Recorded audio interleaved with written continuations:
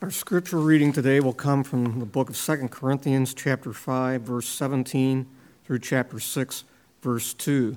And if you're following in your pew Bible, it's on page 819. Therefore, if anyone is in Christ, he is a new creation. The old has gone, the new has come. All this is from God, who reconciled us to himself through Christ and gave us the ministry of reconciliation, that God was reconciling the world to himself in Christ, not counting men's sins against them. And he has committed to us the message of reconciliation. We are therefore Christ's ambassadors, as though God were making his appeal through us. We implore you on Christ's behalf, be reconciled to God. God made him who had no sin to be sin for us, so that in him we might become the righteousness of God. As God's fellow workers, we urge you not to receive God's grace in vain.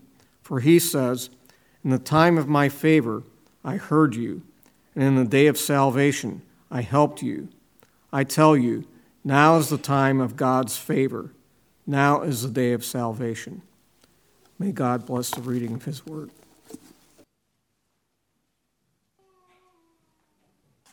Good morning. Nice to be speaking to such a full house.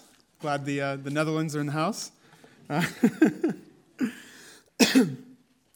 Today we're going to be finishing our Follow Jesus series, where we've been looking at 4 core elements of discipleship: belonging, believing, becoming, and today, beautifying. And I'm going to be speaking on a topic that, as I was preparing this, honestly, I found it so immensely big, so daunting, that I'm afraid to even approach it. It's so far-reaching and profound that I feel like I'm only just going to skim the surface today. But what I pray is that even just in skimming the surface, that God would use what we're going to study today, this morning, for some for the first time, for others, a rekindling of the flame, but to awaken us to the radical, indescribably beautiful, unimaginably large, dangerous, and exciting adventure that he's calling us into. So, the past few weeks we've been preaching on finding our belonging in God's family, growing in our belief in God as we little by little become more and more like Jesus, shaped in his image. And so we believe that these are essential things to what it means to follow Jesus, to follow Christ, be a disciple. But we can't leave it there. There's a very real danger of just believing in God, joining a church, focusing on your personal holiness, and neglecting to ask, what is it all for? What is the big picture? And so today I want to talk about the big picture, and it really is big. I remember as a teenager, I'm not sure what age I was, but as a teenager, an older friend of mine asking the question, if we're forgiven and we're going to heaven and this world is passing away, then why doesn't God just take us right to heaven? What's the point of hanging around here? Why doesn't God just take us right to heaven? Sounds good. Well, I was in the car with my parents, and I remember them giving some answers, and I remember also feeling not completely satisfied with the answers. It's not that they were wrong. I mean, the answers focused on missions, and God wants us here that we can, bring as many people into heaven with us. And so that's why we're kind of hanging around. But I wasn't completely satisfied with those answers. And the problem wasn't with the answers, actually. The problem was with the question. Because I don't know if you've wondered that same thing that my friend did. I've certainly wondered that before. But the problem with the question is that it misses the big picture. And it's not surprising because a lot of times the gospel is understood like this. Jesus died to save me from my sins so that when I die, I can go to heaven. And obviously that's kind of a reduction. Most of the time it's said with much more nuance than that. But that's kind of the takeaway message for many people, that it boils down to a negative. It boils down to forgiveness and then something that happens when I die. And so the problem that you run into, that my friend ran into, is if that's the full picture of what the gospel means, then where does everyday, normal, earthly life and this whole creation that we live in fit into that equation? If we're just made for heaven, then what was the point of all this? In that picture, the vast majority of human work, life, and existence seems to be completely excluded from what it means to be saved, to what it means to be a Christian. And so effectively, what you end up with is reducing the whole purpose of human life to morality, which is why everyone thinks it's all about just being a good person. It ends up reducing salvation to just something that happens after death. And it ends up reducing human destiny to abandoning the physical world and having some spiritual existence eternally in heaven. And so the kind of takeaway message for a lot of people of the gospel is ask Jesus to forgive your sins so that when you die you can go to heaven, and try and behave yourself along the way. Try and do a bit of good while you wait. Now, actually, the bigger problem with that is that that's not actually what the Bible teaches us. As popular as that understanding is, human beings were not just created for moral behavior. We were created with a calling, with a vocation. Human destiny isn't floating spirits up in heaven playing harps for all eternity. Human destiny is glorified physical bodies reigning and ruling with Christ on a new, redeemed earth. Eternal life isn't just something that happens when you die. Eternal life begins now, when you become one, when you're unified with Christ. And so let's look at each of those three, but in reverse order. So starting with verse 17 that we read, anyone who is in Christ is a new creation. The old has passed away. Behold, the new has come. Verse 17, it's one of the most beautiful, precious verses, I think, in the whole Bible about what it means to be a Christian. It tells us that Christians aren't just nice, well-behaved people. They're not just people that apologize all the time for how badly they mess up. They're not someone that just goes to heaven when they die. It's not even primarily someone who believes certain things or feels a certain way or acts a certain way. The essence of being a Christian means to be in Christ, to belong to Him. The old has passed away. The new has come. Anyone who is in Christ is a new creation. And so when you're in Christ, Jesus himself describes it as being born again, being born from above. You are a new creation. Eternal life. What that means is that the life of Jesus himself, the life of God, is now planted in you. It's called an imperishable seed in 1 Peter. Planted in you now. Not one day when you become worthy, not one day when you die, but eternal life is put in you now. And it's a transformation at the deepest part of your being as a person, as an individual. What it means is we're no longer in Adam, now we're in Christ. We belong to Him. And so when you become a Christian, your identity changes. Your very nature changes. And then the rest of your walk as a disciple is growing up into who you are in Christ. Jesus starts where every other religion and world system wants to eventually take you. Every other world religion and system tells you one day by following these certain beliefs or these feelings or these actions, you can become the kind of person that is acceptable to God. Jesus says, come to me with nothing to offer, and I will make you a child of God now, and spend the rest of your life learning what it means to think and feel and act as a child of God, as already who you are. It's a complete reversal.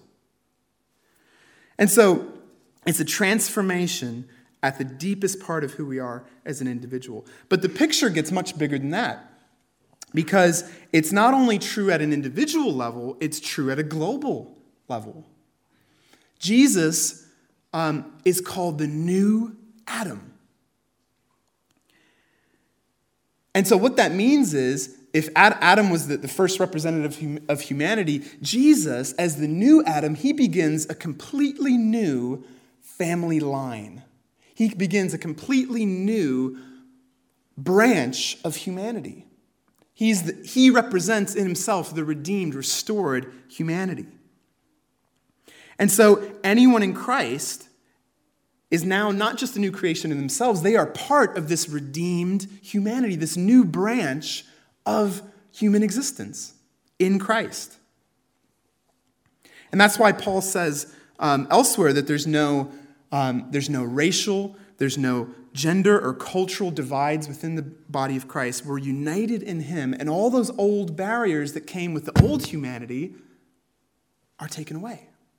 They cease to matter. And so it's an individual level, it's a global level, but if you can believe it, it actually gets even bigger than that. Because this verse in Greek, it literally says, anyone who is in Christ is new creation. Not a new creation, but is new creation. The old has passed away, behold, the new has come. And if you're familiar with the Bible, those words might remind you of other parts of the Bible. Because Paul is directly referencing one of the most central themes throughout all of Scripture, the Old and New Testaments, God's promise that he is making all things new.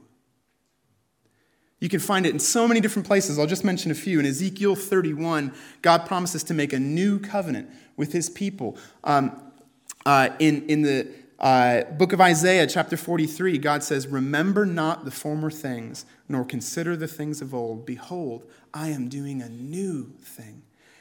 In chapter 65 of Isaiah, it expands on that and says, behold, I create a new heavens and a new earth. The former things shall not be remembered or come into mind. And then what follows in chapter 65 is this incredibly beautiful description of the renewed city of God, the new Jerusalem, where there's no more suffering, where there's no more violence, where there's no more hostility, where work is meaningful and lasting and fulfilling. It's a place of utter joy. And so we have this picture developing of what God is doing behind it all. What God is up to in his master plan. And then at the end of the book, in Revelation, what we read is the conclusion of history is that God doesn't just destroy the earth and take everybody to heaven, but let's read it. Revelation 21, verses 1 to 5. It says, then I saw a new heaven and a new earth. For the first heaven and the first earth had passed away, and the sea was no more. And I saw the holy city, New Jerusalem, coming down out of heaven from God, prepared as a bride adorned for her husband. And I heard a loud voice from the throne saying, behold, the dwelling place of God is with man. He will dwell with them, and they will be his people. And God himself will be with them as their God. He will wipe away every tear from their eyes, and death shall be no more. Neither shall there be mourning, nor crying, nor pain anymore, for the former things have passed away. And he who was seated on the throne said, "Behold, I am making all things new." I love that part of the Bible. The end of the story, the end of the great saga of human history is that God is recreating a new earth, a new Jerusalem that descends from heaven to a new earth. And that those in heaven return to earth to rule and reign with Christ. You can read that in chapter 22, verse 5. It says that they will rule the new Jerusalem, the new earth, with Christ. And so, what this all means is that this is what the death of Jesus was ultimately accomplishing. This is the new creation that God set in motion when Jesus went to the cross. It was a complete revolution.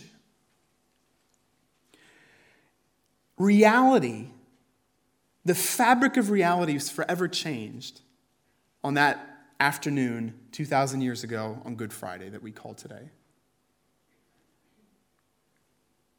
The cross is where Jesus became king, where he became king of that new creation. Jesus' death didn't just make possible some reality in the future. Jesus' death made actual a new reality that is quietly but invincibly working itself out in history. This quiet kingdom that God has promised will redeem and renew and restore all things. And just like that imperishable seed that 1 Peter says is planted in us when we're born again in Christ, that seed is planted in the fabric of reality, and it's gradually growing, taking root, and working itself out into the whole creation. It's subverting that old reality that's passing away. It's giving birth to that new reality that is forgiveness, that is the new creation, the kingdom of God. And so that's why 1 Corinthians 15, it talks about Jesus' resurrection as the first fruits. It talks about the resurrection as the first taste, the first sign of the new heavens and the new earth invading the old heavens and the old earth. So this is big. It doesn't get any bigger than this. God's mission is far bigger than just about getting us saved and going to heaven when we die. It's about making us part of that new creation, that revolution that's taking place all around us quietly, imperceptibly, but absolutely unstoppably. And it's making it now. If you are in Christ, you are new creation. You are part of that new creation. You are a citizen of that new earth, that new heaven, that new Jerusalem, even while you're living in the midst of the old one.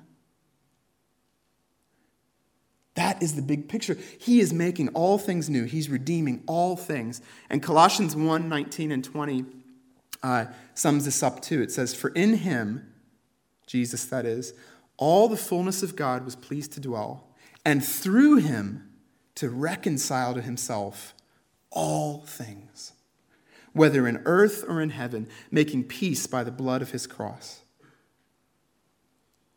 And so we'll move on to verse 18. It brings us to that third misconception about the gospel. Humanity wasn't just made for morality, but we were made for a calling. And this idea that was mentioned in Colossians of reconciliation is central to this passage that we're looking at. Paul is the only one to use this word reconciliation in the New Testament, and he uses it 5 times in these few verses that we read, which is a way of saying, pay attention, this is really important.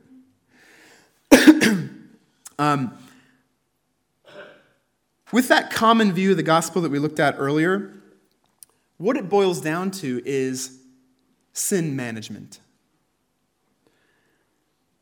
The basic problem is that human beings behave immorally. And so what that leads to is this legal view that sin incurs a debt and a legal penalty that has to be cleared. And so Jesus died so the debt could be cleared and the penalty removed. And of course, those things are absolutely true. They're biblical. But they were a means to an end. Jesus didn't just die to set us free from something. He died to set us free for something. God wasn't doing all that in Christ just to forgive and clear a debt, although that was absolutely necessary. He didn't want to leave it there. And if you think about it, if you go to court, imagine if that was the whole picture. If you go to court and the judge clears your debt, forgives you your penalty, you leave the court happy, relieved, but you hope that you never have to see the judge again ever in your life, right? Reconciliation is much bigger and deeper than just clearing a debt, than just escaping punishment. Reconciliation is about the restoration of a relationship. The backdrop of why God set all of this in motion, this plan of salvation, it says in verse 18, was to reconcile us to himself. Reconciliation is about restoring a broken relationship. And so you might ask, well, restore to what? And so in order to know what God wants to restore it to, we have to look at what was his intention originally, what was his original design.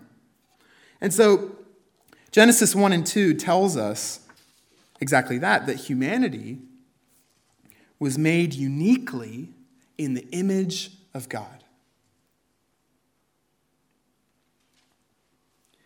And so that's a huge concept, but part of the core of what it means is that humanity was made to reflect God's character, to rule as God rules, to cultivate the earth creatively like God creatively cultivated the universe, to carry on the work of God. And if you think about it, it's actually pretty extraordinary.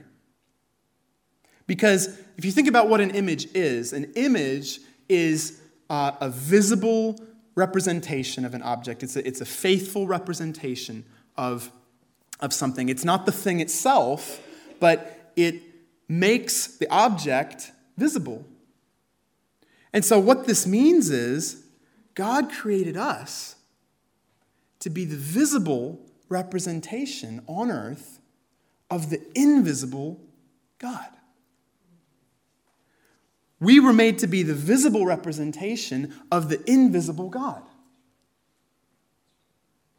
And so our purpose was to be the image of God on earth. That is almost unimaginably high of a calling. Theologians talk about the cultural mandate, which you find in, it's the blessing that God gives over humanity. Genesis 1, 27 and 28, which says, God created man in his own image. In the image of God, he created him. Male and female, he created them. And God blessed them. And God said to them, be fruitful and multiply and fill the earth and subdue it and have dominion over the fish of the sea and over the birds of the heavens and over every living thing that moves on the earth. So what we see about this calling to be the image of God is, first of all, it's a calling together. It's male and female together best represents the image of God. It's not maleness that is essentially the image of God. It's not femaleness. It's male and female that together, it says, God created them in his image. So we best represent God's image in community, of course, because God is community. God is Trinity, Father, Son, and Holy Spirit. And so it's a calling It's a communal calling. And to be the image of God on earth was not just a list of rules to follow, it was an identity. It was a calling, it was a vocation. God's covenant here with Adam and Eve, it's not a covenant of works, it's a covenant of vocation. A covenant to be his images. Now, biblically speaking, the other word for image is idol. You remember that from the second commandment, you shall make no graven images. You shall, in other words, make no idols. And this is really where we get to the heart of the problem. Because the essential problem beneath it all of the human race is not that we do sinful things. The essential problem of the human race is that we worship the wrong things. The essential problem at the bottom of it all is idolatry in the human heart. I think it was John Calvin that famously called the human heart an idol factory. God didn't just create us to be morally obedient slaves. He created us to be intimate sons and daughters carrying on his work in creation in his image. And so when we disobeyed God, it wasn't that just we broke a rule. The reason it was so serious and so deadly is that what it meant was turning our backs on that calling that God gave us. It meant turning our backs on our God-given identity to be his images. What it was idolatry. Inverting the order of creation and placing created things above the Creator. And when that's the case, inevitably, the result is that all of the good things that God created, and God created everything good, but when the order of creation is out of whack, all of the good things that God created begin to be used in ways that he never intended them to be. They become abused, which is what sin is, taking the good things that God's created and using them in ways that lead to our destruction and God's judgment. When you abuse something, it naturally leads to breakdown, both of the thing and of the person that abuses it. And so idolatry, it's this disorder of worship, an inversion of what is central to human purpose. It's that disease in the human heart. And the symptom is sin. What we end up doing is sin. And that ultimately leads to breakdown and ultimately to death. And this is what we read. You can see this order in Romans 1. Romans 1, verses 21 to 25, is Paul's most famous diagnosis of the human condition. It says, "For although they knew God, they did not honor him as God or give thanks to him, but they became futile in their thinking, and their foolish hearts were darkened. Claiming to be wise, they became fools and exchanged the glory of the immortal God for images resembling mortal man and birds and animals and creeping things. Therefore, God gave them up in the lusts of their hearts to impurity, to the dishonoring of their bodies amongst themselves, because they exchanged the truth about God for a lie and worshipped and served the creature rather than the Creator, who is blessed forever. Amen." So you can see in Paul's diagnosis here that what comes first is idolatry. Exchanging the truth of God for a lie. Exchanging the living God for images of man and animals and created things. We began worshiping images of ourselves and other created things rather than the Creator. And that doesn't mean bowing down and offering sacrifices in a religious sense. Worship is when you center your life around something. Worship is saying, I must have that thing. This is my ultimate purpose in life, is to have that thing. And so we've centered our lives around anything but the Creator, the living God, who should have been at the center of our hearts. And so the inevitable result is sin, disintegration, and everything that was once whole is now tainted with it and broken. It's broken our relationship to God. It's broken our relationship with one another. You see, immediately when idolatry and sin enters the picture, immediately there's this break between husband and wife, this gender war. There's a breakdown within ourselves, our relationship within ourselves. Psychologically, we have alienation from the way our human fullness was meant to be. And it leads to the breakdown of our relationship with creation as well.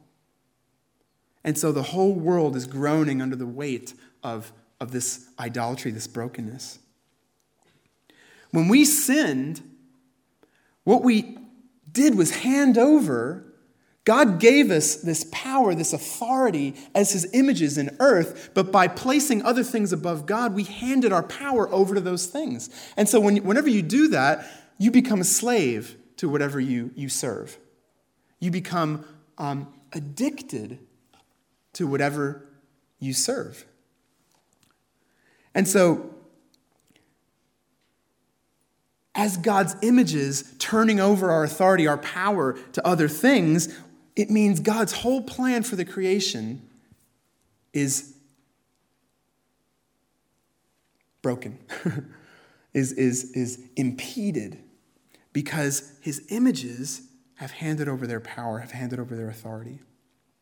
And so what you begin to see is, this is why the death of Jesus is so incredibly huge and revolutionary, because he died not just to forgive us our sins, but to set us free from the whole slavery to sin that we've sold ourselves into. Jesus' death is the new Exodus, freeing us from our slave master of sin. We were originally created as images of God in Adam, but like we saw, that image was broken. Jesus comes as the new Adam, and Romans 8:29 says we, as God's children, are being reshaped into the image of Jesus. We are being reshaped into the full image of God in Christ. We're being reshaped into our full destiny that God created us with. And so, through Jesus, God set all of this in motion. He reconciles us to himself. He reconciles us one to another. As those old divisions of humanity fall down in Christ, he reconciles us to our calling. And he uses us to carry on his mission of reconciling the whole creation to him. That's why it says he has, in verse 18, he's entrusted to us the ministry of reconciliation. The message of reconciliation. God extends his mission of reconciling the world through us. And it's not that he needs us. It's that he chooses to partner with us. He gives us the incredible honor and calling of carrying on his mission, of being his representation on earth. And that's why, as we move on to verse 20, Paul says we are ambassadors for God. Now, we all know what an ambassador is. If you think about it in terms of a kingdom, an ambassador of a kingdom is sent out by the king. An ambassador is not the king himself, but he's a highly honored official who is trusted to represent the king's interests, the king's power, the king's authority in the place where he's sent. And so what we see here is Paul calling us ambassadors for God is this is the restoration of our calling as the image of God. And there's two aspects to this. First of all, Paul says we're entrusted with the message of reconciliation. And he says, this is in verse 20, we implore you, on behalf of Christ, be reconciled to God. And so the first part of our job, our calling as ambassadors of God, of Christ, is to carry the message of reconciliation. It's a message of forgiveness. It's a message of being set free from the power of sin and darkness. It's a message of the unshakable hope of that promise of a new creation, of the restoration of all things. Isaiah 52:7 says, "How beautiful upon the mountains are the feet of those who bring good news, who publish peace, who bring good news of happiness, who publish salvation, who say to Zion, 'Your God reigns.'" Now that verse right there was the reason we chose the word beautify as the fourth B in the series, and also for some convenient alliteration. But the message that we carry as ambassadors of God is a beautiful message. It's a peaceful message. It's even a happy message, it says there. Being a Christian isn't all about being dire and, oh, I'm such a terrible sinner. Even though that's absolutely true, ultimately, God has given us all of this for our joy to be complete. And so it's this message that God is on the throne, who say to Zion, "Your God reigns." He has promised a new heaven and a new earth. That creation is underway now. It's already begun. It started with Jesus' resurrection. It carries on through his church today, his representatives, his ambassadors. And the message is, hey, you can be part of it. You can be part of that kingdom, that new creation today. That brokenness that you've experienced in your life, in your personality, in your relationships, in your work, that can be set right ultimately in the future. But God wants to start setting it right now. He wants to make you part of a brand new, whole, restored, redeemed creation. What a beautiful message. But Paul says, I appeal to you, be reconciled to God. And so it's something that we have to receive. Reconciliation, if you think about it, it only works when both sides agree to be reconciled. I can do everything in my power to take away all the offenses and deal with all the problems that separated us. But if you don't want to accept forgiveness, if you don't want to accept reconciliation, then there will be no restoration of the relationship. And so what we see is God has taken it says all of this is from God. God has taken every initiative possible to the extent of giving his own son to die for us to reconcile us to himself. There is a new reality. It's called forgiveness, and you can enter into it if you will. You can receive that reconciliation with God. And so the question is, as we carry that message, will you step into it? There is a beautiful new reality that God is offering to you. Will you step into it? And it's such a beautiful message when you see the bigness of it, that we're not only proclaiming forgiveness, although of course we are. We're not only proclaiming escaping from judgment, although of course we are. What we're proclaiming is reconciliation with God, with our eternal purpose. What greater adventure, what greater calling, what greater purpose could we declare? So I don't know about you, that makes me excited to declare it, to carry that message. But what Paul goes on to say is, being an ambassador for God goes beyond logos. It goes beyond only words. It means physically being a force for reconciliation and redemption in the world. That's why verse 21 one of the most profound, mysterious verses in the whole New Testament. It says, for our sake, God made him to be sin who knew no sin, so that in him we might become the righteousness of God. That's incredible. On the cross, Jesus somehow became sin, is what it says.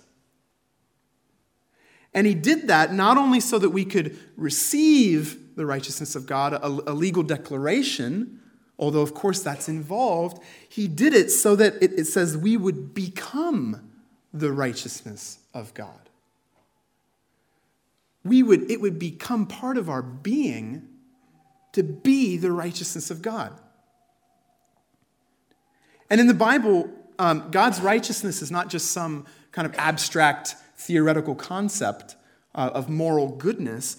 God's righteousness it means his faithfulness to the covenant, to the promises that he's made. God's righteousness, when Paul talks about that as a Jew, he has in mind the whole history of God's acts of faithfulness, his promises, and every single thing that he's done in history to fulfill those promises, to be faithful to those promises, to that covenant that he made with his people. It refers to how true he's been in fulfilling those promises. And so what it means for us to become the righteousness of God is, what I think it's saying is, we're meant to be the living, breathing embodiments of God's faithfulness in this earth. We're to embody the faithful character of God. We're ambassadors and citizens of that new heaven. So what this means is, as a citizen, as an ambassador of the new heaven and new earth, called to be the righteousness of God in the earth, we are working to bring the reality of the new heaven and new earth more and more into being in creation. Our work is bringing about the signs, the foretastes of the new heavens and the new earth. Bringing about the signs of that new society, the kingdom of God. So, what does this look like? I think every single statement I've made today could be a whole sermon in itself. But I think probably the best place to start to look at what does this look like is looking at Jesus' mission statement in Luke 4:18 to 19, where he's quoting Isaiah 61. Jesus got up in the synagogue and declared, "The Spirit of the Lord is upon me, because he's anointed me to proclaim good news to the poor. He sent me to proclaim liberty to the captives and recovering of sight to the blind, to set at liberty those who are oppressed, to proclaim the year of the Lord's favor." And so you see the elements of Jesus' mission here as truth, proclaiming good news to the poor, compassion, bringing sight to the blind, justice, bringing freedom to the oppressed and the captive. These are some of the signs of the new creation. These are some of the foretastes of God's new society that he's bringing about. The new society in Christ where all the old fallen structures of the world are subverted. It's no longer about lies and deception to get ahead and make your way in the world. It's a kingdom of truth. It's a kingdom of light.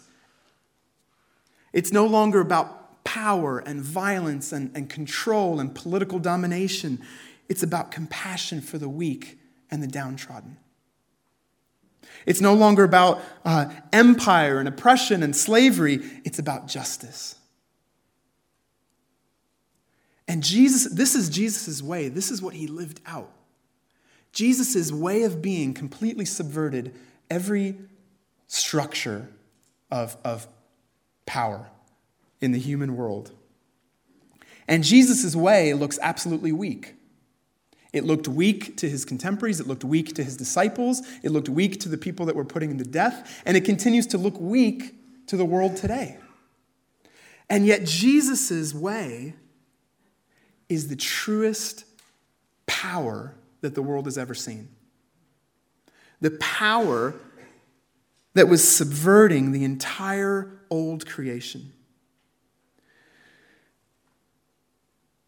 It's what strength really looks like. Forgiveness is the new reality. The old structures are passing away. And the church is called to be a foretaste of that new society, where all those old structures no longer hold true, where there's no cultural or racial divisions, even though we see in heaven that there's still nations and tribes and tongues. Those differences, those distinctions still matter. They're God created and blessed, but there's no longer barriers. There's no longer hostility. There's no abusive power structures that are meant to exist in God's new kingdom and new society. Even though power itself still exists, the new heavens and the new earth is not a free-for-all democracy. It's a kingdom with a king and rulers. And so it's not about overthrowing power. It's about the right use of godly power. And so this is the society that we're called into. That our work is meant to contribute to. Working for the signs and the foretastes of the kingdom. And so if you can begin to think of your work as fitting into that grand scheme of the redemption of the whole creation, I mean, yeah, extremely daunting. But what it means is we have a new purpose for our work. We have a new meaning for our work. And it's not just about church activities. It's about all of our work contributing to that redemption of the whole creation. So, this is all incredibly huge. I warned you. It's extremely daunting. I mean, what a responsibility. What a calling on us as the church. What a task. But that's why I included verses 1 and 2 here of chapter 6, because the good news is that we're not left alone to accomplish all this. In fact, it's not even up to us to accomplish all this. This is what God is doing. This is what he will accomplish. And we're invited to work with him. It says, working together with God, and the word translated there, working together, is synergeo, synergy. Working in synergy with God. It's two things working side by side together for the same purpose. We work in synergy with God as we work for the new creation. And so, walking in step with the Holy Spirit gives us a new power for our work. It's not just, even though work on earth contains all this frustration and this sense of futility and useless kind of toil that you read in the book of Ecclesiastes especially. Our work, as we work with God, is not meaningless. It's not a drop in an endless, ocean that is meaningless. Our work with God counts for eternity. We are contributing to this new creation, this new kingdom. And that's why it says in 1 Corinthians 15, your labor is not in vain. And so Paul brings it home to every single one of us by saying, do not receive the grace of God in vain. Don't receive the grace of God in vain. And receiving it in vain, it doesn't mean rejecting it. Remember, he's writing to Christians. He's not talking about rejecting it. It means it has been received. We're not talking about, eternal salvation. It's about being content with this reduced, miniature Christianity. A reduced purpose. Receiving it in vain means failing to make use of it. Because God's grace is a gift. In fact, the word grace is often translated as gift in other places. And how do you show appreciation for a gift? You can receive a gift, and you can put it on the shelf, never look at it, never use it, never enjoy it ever again. You still have the gift, but you're essentially wasting it. You're essentially not using it. You're not enjoying it. You can become a Christian and just kind of try and behave yourself while you wait to go to heaven. But God says, and Paul appeals to us, what a shame. What a waste of this glorious adventure that God wants you to join in with him on. The way to make the most of a gift and to truly show gratitude is to use it. The only way to experience the joy of the gift is to use it. And so, this is my question for us today. Will you be content with a small life? Will you be content in this reduced Christianity?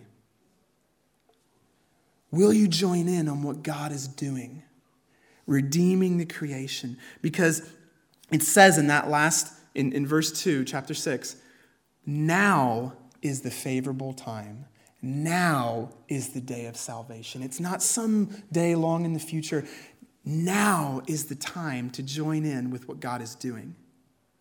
There's this incredible, exciting, world-changing story to join in on. And it's so much bigger than we often think about it.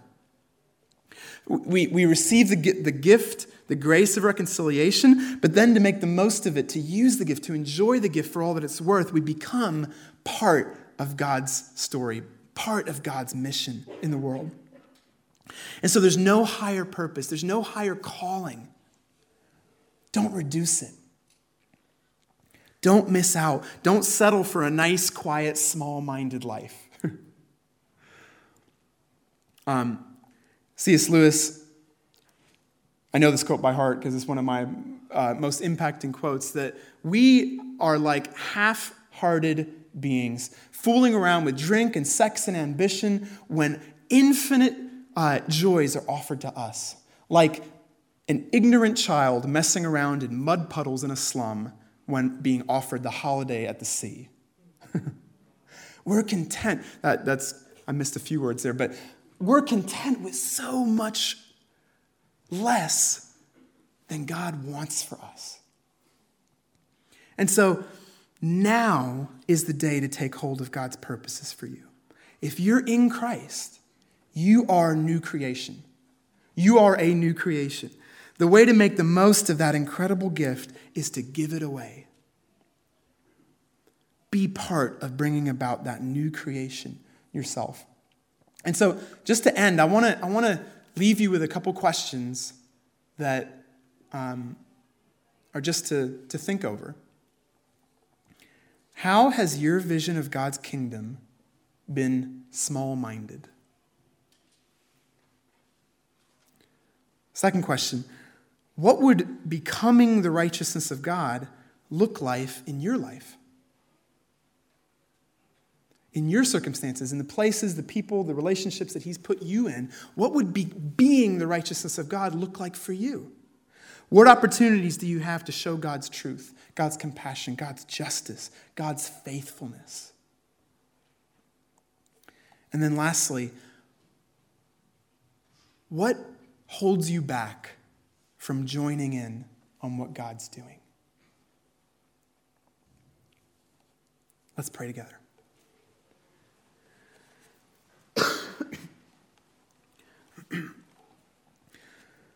Father God, what we've looked at today is so immensely,